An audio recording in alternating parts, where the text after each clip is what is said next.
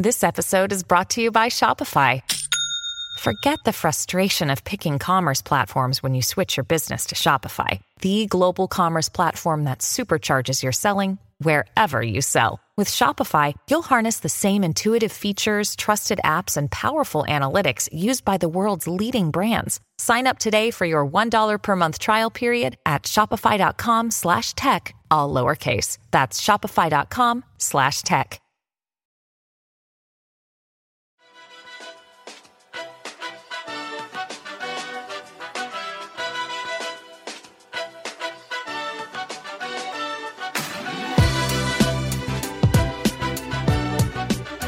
Hello and welcome to Hot Take, the podcast where we take a look at the climate crisis and the climate conversation. I'm Mariana Yves Hegler. And I'm Amy Westervelt. Today we're going to do one of our special in-between season episodes. These are the ones that we're calling Hot Take Unwind. Last time we did these, we were drinking wine, but this time we're not drinking wine because it's a heavier kind of week. So we're both going with like actual cocktails, and we're not playing around this time. I have a hurricane, and it is exactly what it sounds like. It's a hurricane, and I didn't go easy on the rum. I didn't. Nice. Nice. So I'm having a drink that I'm going to call You Don't Want This Smoke. That was pretty good. That was pretty good. For someone who doesn't like dad jokes, that was actually pretty good. Pretty good. Okay, and it's basically a margarita, but it's a spicy cucumber pomegranate margarita, so it looks sort fancy. Of, I know, it's very fancy. And then I made my own sort of salt rim with a chili lime smoked paprika salt rim. So it's wildfire themed. It's kind of spicy and smoky. Yeah. It's delicious actually, but it's quite strong. I kept adding different liquors to get the color right. Yeah. And now I'm well on my way to being drunk. I can't wait to see a picture of this. I really can't. Apologies in advance. Or to see where this is going to take this whole conversation. Yeah, so I think it's fitting that our two cocktails are hurricane and wildfire themed because we're both about to go through hurricane and wildfire season. Getting into that season. We're getting into the season, and I'm from Hurricane Land, and you're from Fire Land. So that's right. It fits, and the liquor fits with the heaviness of this day, of this week. Or 2 weeks. I don't know anymore. I'm so confused. Today I thought it was the end of a week, but it's only, Wednesday? It's Wednesday. Yeah. By the time this comes out, it'll probably be Friday, and who knows what sort of, what if, exactly, who knows? Yeah. Seriously. I mean, in fact, just before this, I was reading or just scanning the op-ed written by Senator Tom Cotton encouraging Trump to send in the troops. I didn't actually read it. I'm not going to lie. I read the headline in the first paragraph, and then I was like, yes. Yeah, I can't believe that got published. I really can't. But for those white guys on Twitter, smart, and I'm using air quotes that you can't see, smart white guys on Twitter, smart liberal woke white guys were like, actually, it might be a good thing because, it's so crazy and it's good to know what they actually think and that's how you beat them, blah, blah. I was just like, no, I'm sorry. There's nothing good about a white supremacist senator calling for military action to crush a protest in the largest paper in the country. And also, just for the record, folks, we are talking about Senator Tom Cotton. This is a grown man who drinks glasses of milk. Oh, total milk drink. The man is a psychopath. Yes. Mm-hmm. You can't trust somebody who drinks milk on purpose? Without coffee. Just straight milk. Straight milk. Man's a psychopath. He's definitely a serial killer. Definitely. Yes. Yeah, but honestly, of all the things that have happened in the past week and a half, that's kind of one of the least bothersome, to tell you the truth, because can I just tell you how awkward it feels to be a black person in the climate space right now? I bet. Yeah. It feels so incredibly awkward. I'm just watching like the way that people are trying to approach you and other Black people right now is like very cringy. So I can only imagine actually being the person in that transition. Let me tell you, I have enough love and light to fire up a Six Flags for like 18 weeks. Peace. I have light, Mary. so much love and light in my phone. Right? It's like a renewable power source. It's crazy. So that's one thing. But also just, it's been this awkward dance of we're going again into this sort of cycle of now's not the time to talk about climate. And I can't tell you how disorienting it is. Especially for you, but to hear now is the time to listen to Black people, but also not the time to talk about climate. It's such a strange experience to me to have white people come to me and say, now's not the time to talk about climate because we need to be worried about Black people. And I'm like, do you not see? Can you see my face? Do you see my face right now? Do you see that? Like, what do you think I am? I don't have to like suddenly care about Black lives because I live one. Right. I always care about Black lives, and the two things are not extricable from one another. And what I hear when I hear people saying that they can't talk about climate and talk about racial justice at the same time is that I feel like you don't understand either one. Right. First of all, and also just you're less invested in one than you are in the other. Yes. Totally. It's like the other side of the don't bring your identity politics into the climate space coin. And it's totally bizarre to me that people who would totally reject that argument are making this argument now that like, you know, don't bring your climate stuff into racial justice. Like what? The whole point is that they're combined, guys. They're the same thing. There's no like special kind of justice, actually. Yes. Like the way that we sort of separate these things out is like, well, now's the time for racial justice. We'll get to climate justice later. Where do you think these Black lives are going to live if not on this planet? Right. You know what I mean? Like, so my problem has been... Guess what else is threatening these Black lives? Climate change, air pollution, environmental racism. Like, it's all, you know... Pandemic? Yes. All of this, it's the same shit. So, like, that... And it sort of felt like... It kind of feels like you're always, like... swimming upstream, or like I don't know what the right metaphor is, but it feels like climbing the wall, to be quite honest, because I always feel like I have made this point, you know, like I write one essay and it's like, all right, you kind of got it, then you write another essay and then you do something else, and like I can't figure out how to get the climate movement to like understand this, that talking about one does not mean you stop talking about the other. Nope. It's so frustrating. And I think also I personally feel like I find myself in this position where I am kind of looked to in the climate movement as the climate movement's Black friend. Yes. Yes. And yes. Ooh, love y'all, but no, that is not the service that I'm here to perform. No, better find another one. But like I've seen a lot of people circulating my Green Voices of Color list, which like I actually hate the name of that list. I just couldn't think of anything better. But it sort of seems like people think I created that list so that white people could then find people of color to find. I created that list so people of color could find each other, actually. That is why I created that list. I created that list because I felt lonely, and I felt like a lot of, you know, white folks were basically treating me like their Black climate friend on Twitter. And that was happening to lots of other people of color in the movement too, right? That like I'm sure being given that treatment too. Yeah, it's like, oh, something racist happened. Mary, what do we do? Right.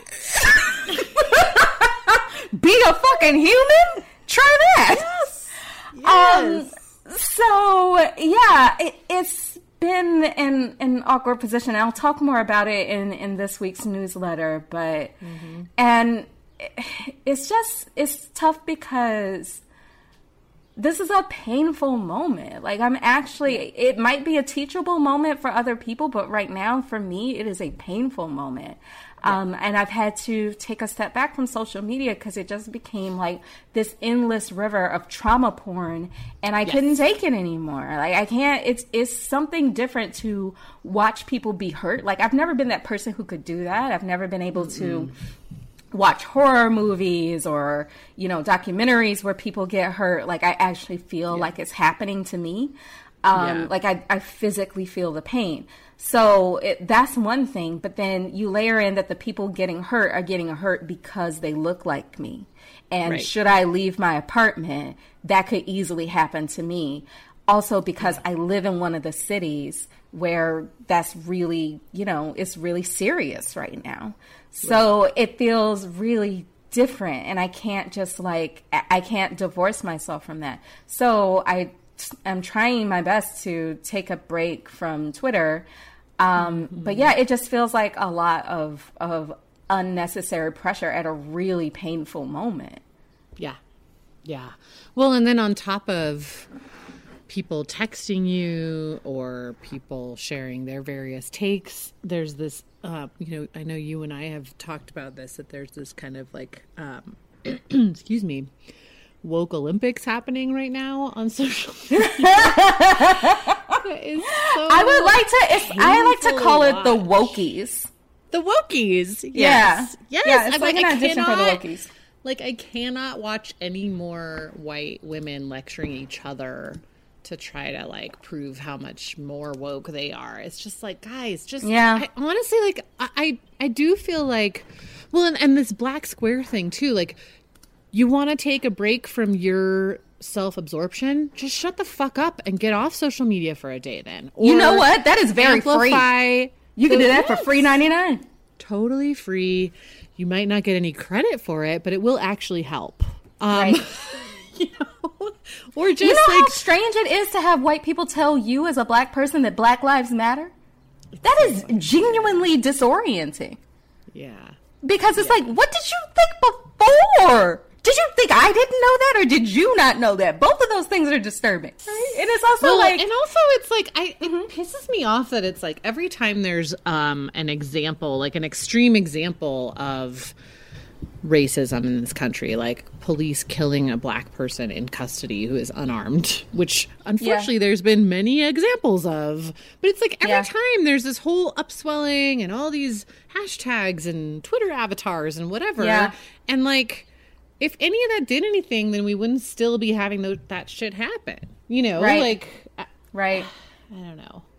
I understand that everyone feels a little bit disempowered and wants to do something and, wants to help and maybe doesn't feel like they can go out to a protest or like that, might be worrying if that's even the right thing, which is something we're going to get into, like some of the ways that the protests have been co-opted and how to kind of parse that. But I don't know. This ain't it, folks. Yeah. Yeah.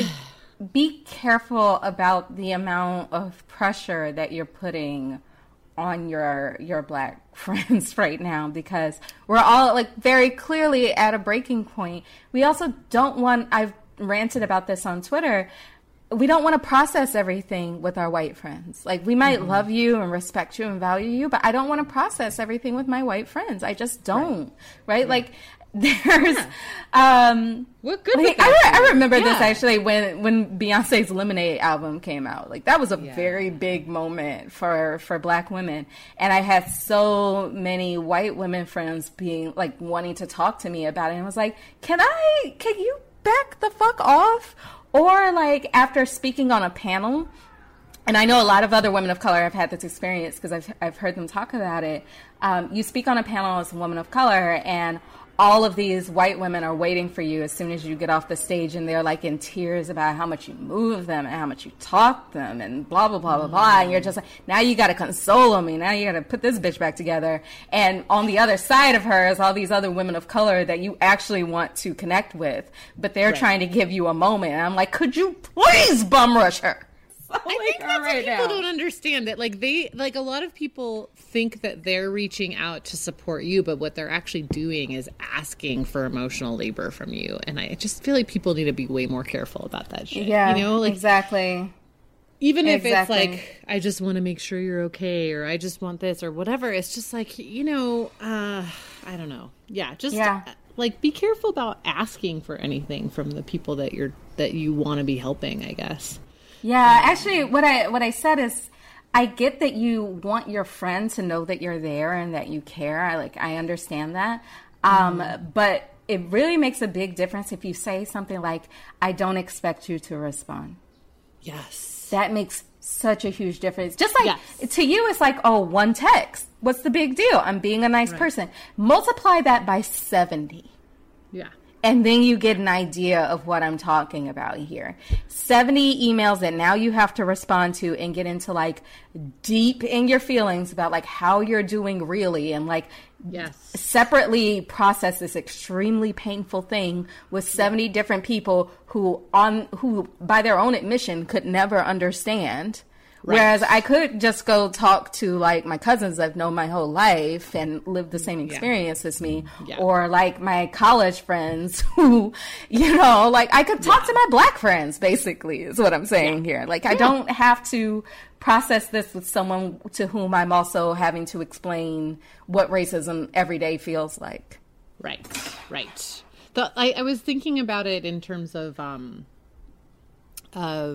like maybe a helpful way for people to think about it would be like, if your friend had a family member or close friend die, like you would send them this like, hope everything's okay, don't feel obligated to respond right now, right? Like I feel like people should take that approach right now. Right. You know? And whatever you do, don't take it personally. Yeah.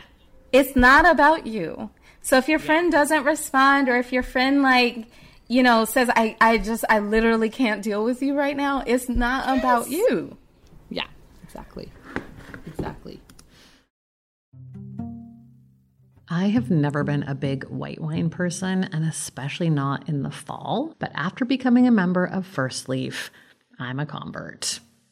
First Leaf knew exactly what types of whites to send me that felt familiar and delicious and would get me excited about trying something new. I love First Leaf because they make it easy to get personalized wine delivered on my schedule right to my door. Since I choose the day that my shipment comes, I'm never stressing out about missing a delivery, and every selection is backed by First Leaf's 100% satisfaction guarantee. I love how I just have to answer a few questions and they just know what I'll like. No more zoning out in the store looking at 100 different bottles and trying to pick the right one.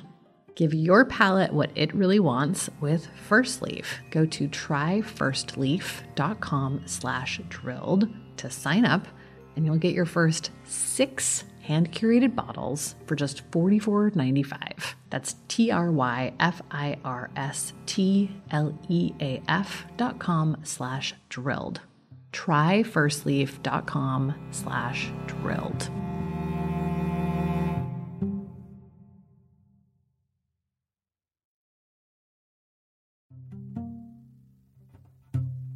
This holiday season, get a gift for yourself too, and keep it simple.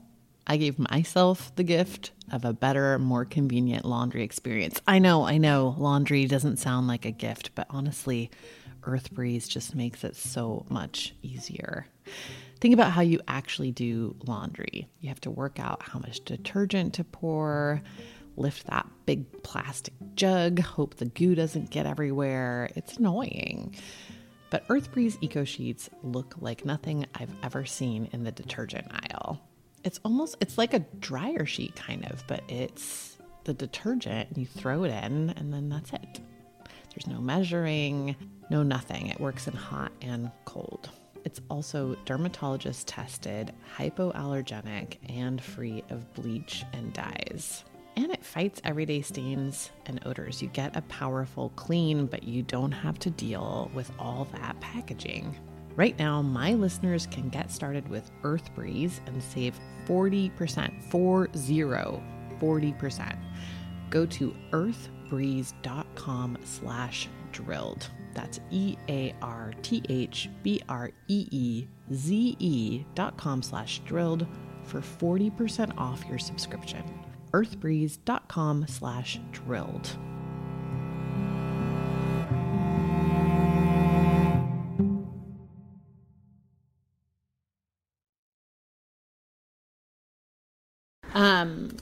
I want to talk about a little bit more about sort of why it's so problematic that people are doing the, like, it's not time to talk about climate now, and how much that shows about how much farther we have to go for people to understand that these things are always interconnected, and that there is just, you know, one type of justice and that's it. And it's like, you know, worth talking about all the time. Because mostly I'm seeing that sentiment from very well-meaning, progressive, non-Black people. There's this issue of, like, it's not really your place to say what it is or isn't time to talk about right now. For one thing. For one thing.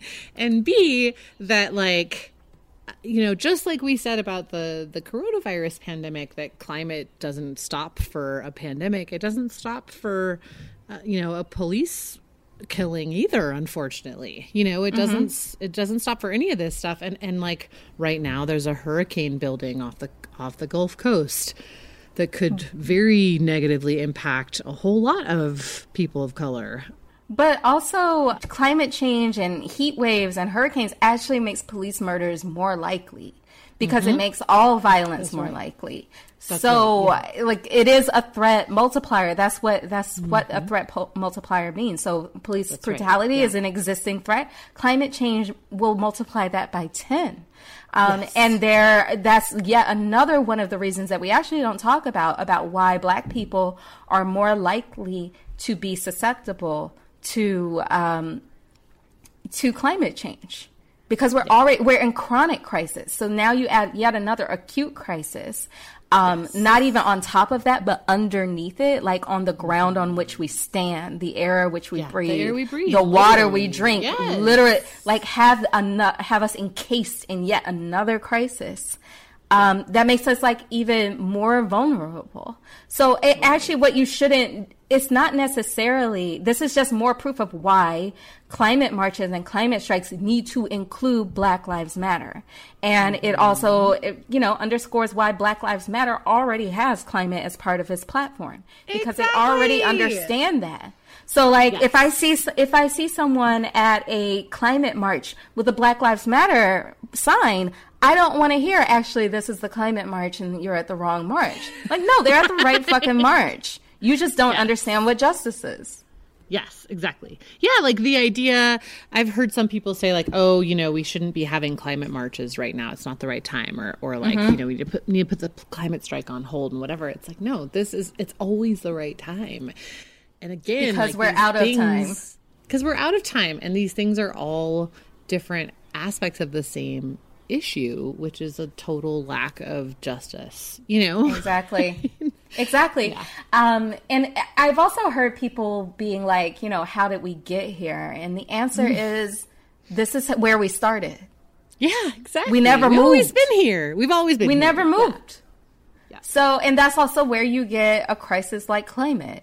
It didn't just come out of carbon molecules that just, you know, happened to wind up in the air. Climate change was a preventable problem and is a solvable problem. The people and the structures that have prevented us from solving it are totally part and parcel with colonialism, white supremacy, capitalism. It's power imbalance. It's like, it's not a science problem. It's a power problem. Exactly. And like, you know, I don't understand why that is still tough for people to get. Like, trust me, it is really not about figuring out energy storage. That is not why. You know? Right.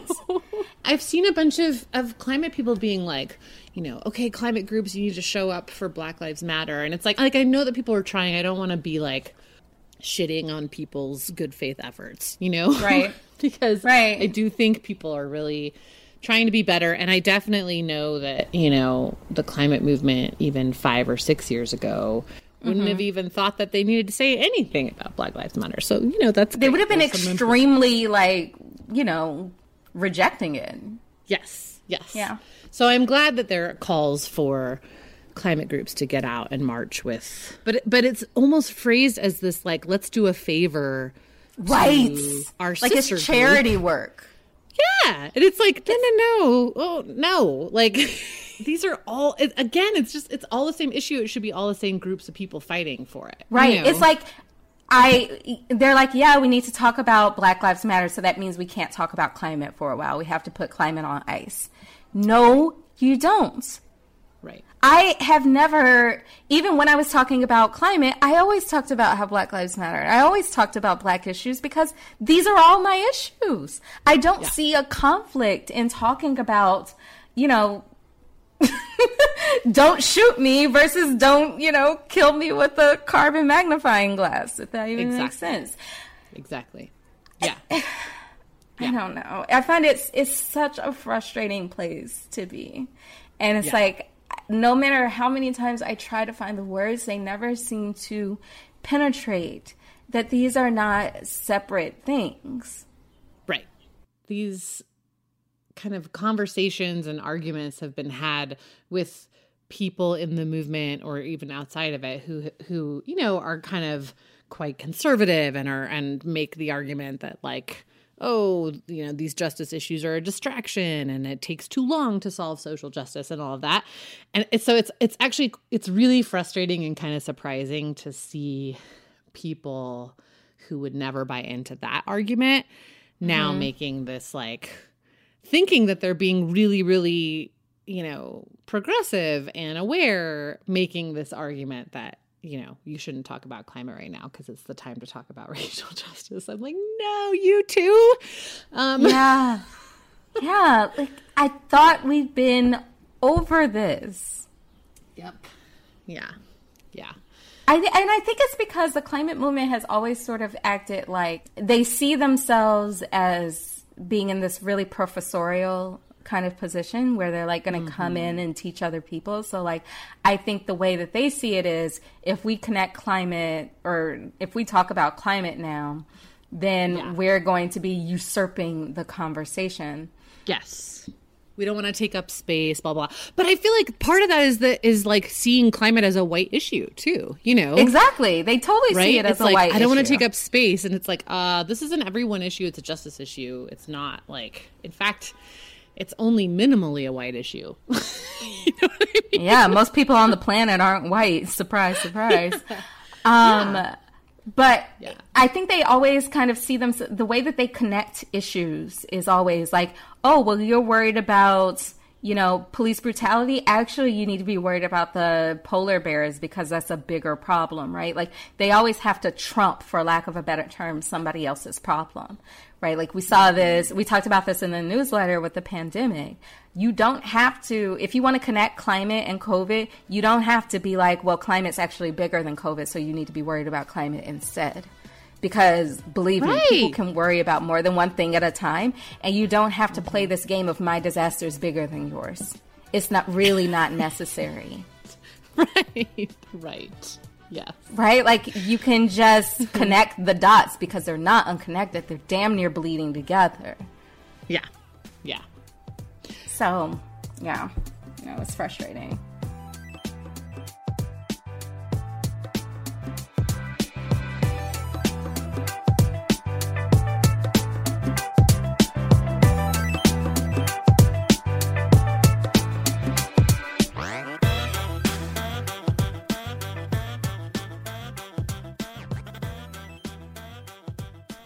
Okay, so in our full-length episode, we are going to talk about this rising movement called the Boogaloo Boys. They're actually not rising. They've been around for a long time. Terrifying. They are terrifying, and I found a few articles about it, and I shared it with Amy, and I terrified her. And we're going to talk about that, and we're also going to talk about the Boogaloo Boys. Reminded me a lot of the vigilante groups that terrorized New Orleans after Katrina, and so I'm going to terrify Amy even more by making her read through some of those articles. If you want to hear that full episode, which I think is actually really, really important, not just for this moment, but how Boogaloo could and will interact with climate change, you should subscribe to our newsletter and you will get the full episode. Yes. Do it. This is going to be good.